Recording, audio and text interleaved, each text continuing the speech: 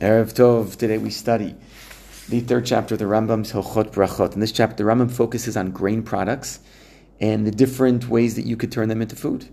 And we take the 5 grains that are primary in halacha: chita, so'era, kusmin, v'shibolatul, v'shifon. And if you mix it with water, you have bread. You mix it with oils and honey. You turn it into a cake or something that demands a mizonot. If you eat the grains alone, you would make a shehakol. And there are also situations where you might cook them. That's called shaluk. Sometimes you add them as a secondary product. And you wouldn't make any bracha because it's just there as a solidifier or as to give a little bit of taste, but it's not ikar. So this is the topic of Perek Gimel of Hilchot Brachot. I want to focus for a second on the bracha that we make on a daily basis, for those at least who are not on carb. Off of carbs.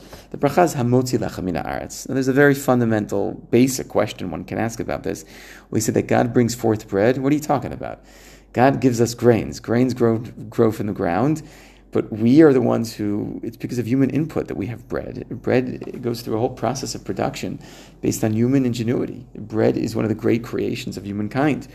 Don't tell me this comes from HaKadosh Baruch Hu, hamוציא הארץ, the one who brings forth bread from the ground. Ma pitom. So I want to share with you 3 different explanations. The first explanation, quoted in the Yerushalmi, is that this is actually referring to the past. In Gan Eden, when we were still in a paradisical world, pre-chet, so Hashem did indeed bring forth bread from the ground. Gan Eden had bread. You had white bread. You had whole wheat bread. You had all different types of gluten-free bread, I'm sure. And this is something that was unique to Gan Eden. This is lost when we are punished. And man needs to work for his bread. Second explanation is that this is referring to the future. In the future, during times of Mashiach, Eretz Yisrael will then bring forth whole loaves of bread, as it says in the Gemara, Atida Eretz Yisrael, latzmiach gluskaot. In the future, Eretz Yisrael will bring forth huge loaves of bread and donuts and cakes. I don't think we're at that time yet. The events of this week certainly suggest we have not reached Yemot HaMashiach. We have a lot to look forward to, I guess, and perhaps even to be hopeful for. But third explanation, I want to share with you an explanation by Dr. Yuda Altshuler, professor at Bar-Ilan University. And he points out that in Sefer Dvarim, in Parshat Va'etchanan, in Ekev, the Torah focuses on a tension between human ingenuity and technological advancement and reliance on HaKadosh Baruch Hu.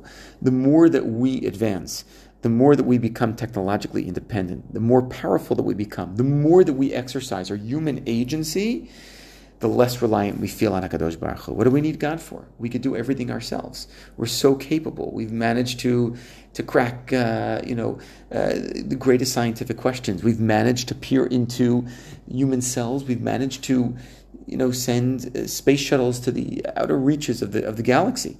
So we are so capable and so powerful. What do we need HaKadosh Baruch Hu for? And Sefer Dvarim comes to teach us that when we enter Eretz Yisrael, and we are powerful, and we have sovereignty, and we have our own government, and we have our own standing army, and we have conquered the nations around us, at that time we need to remember HaKadosh Baruch Hu.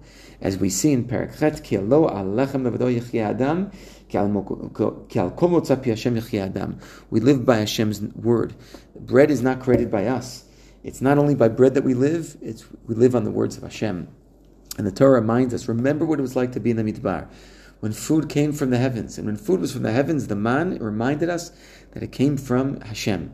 So Dr. Altshuler wants to argue that dafka the bracha is formulated in such a way to remind us of this unique tension, that even though we're the ones who create bread, well, who gives us the power to create the bread? Who gives us the ingenuity, the creativity to create bread? It's HaKadosh Baruch Hu. And that this is something that God is sustaining on a daily basis. HaMachadesh b'tuvo b'chol yom tamid ma'aseh b'reshit.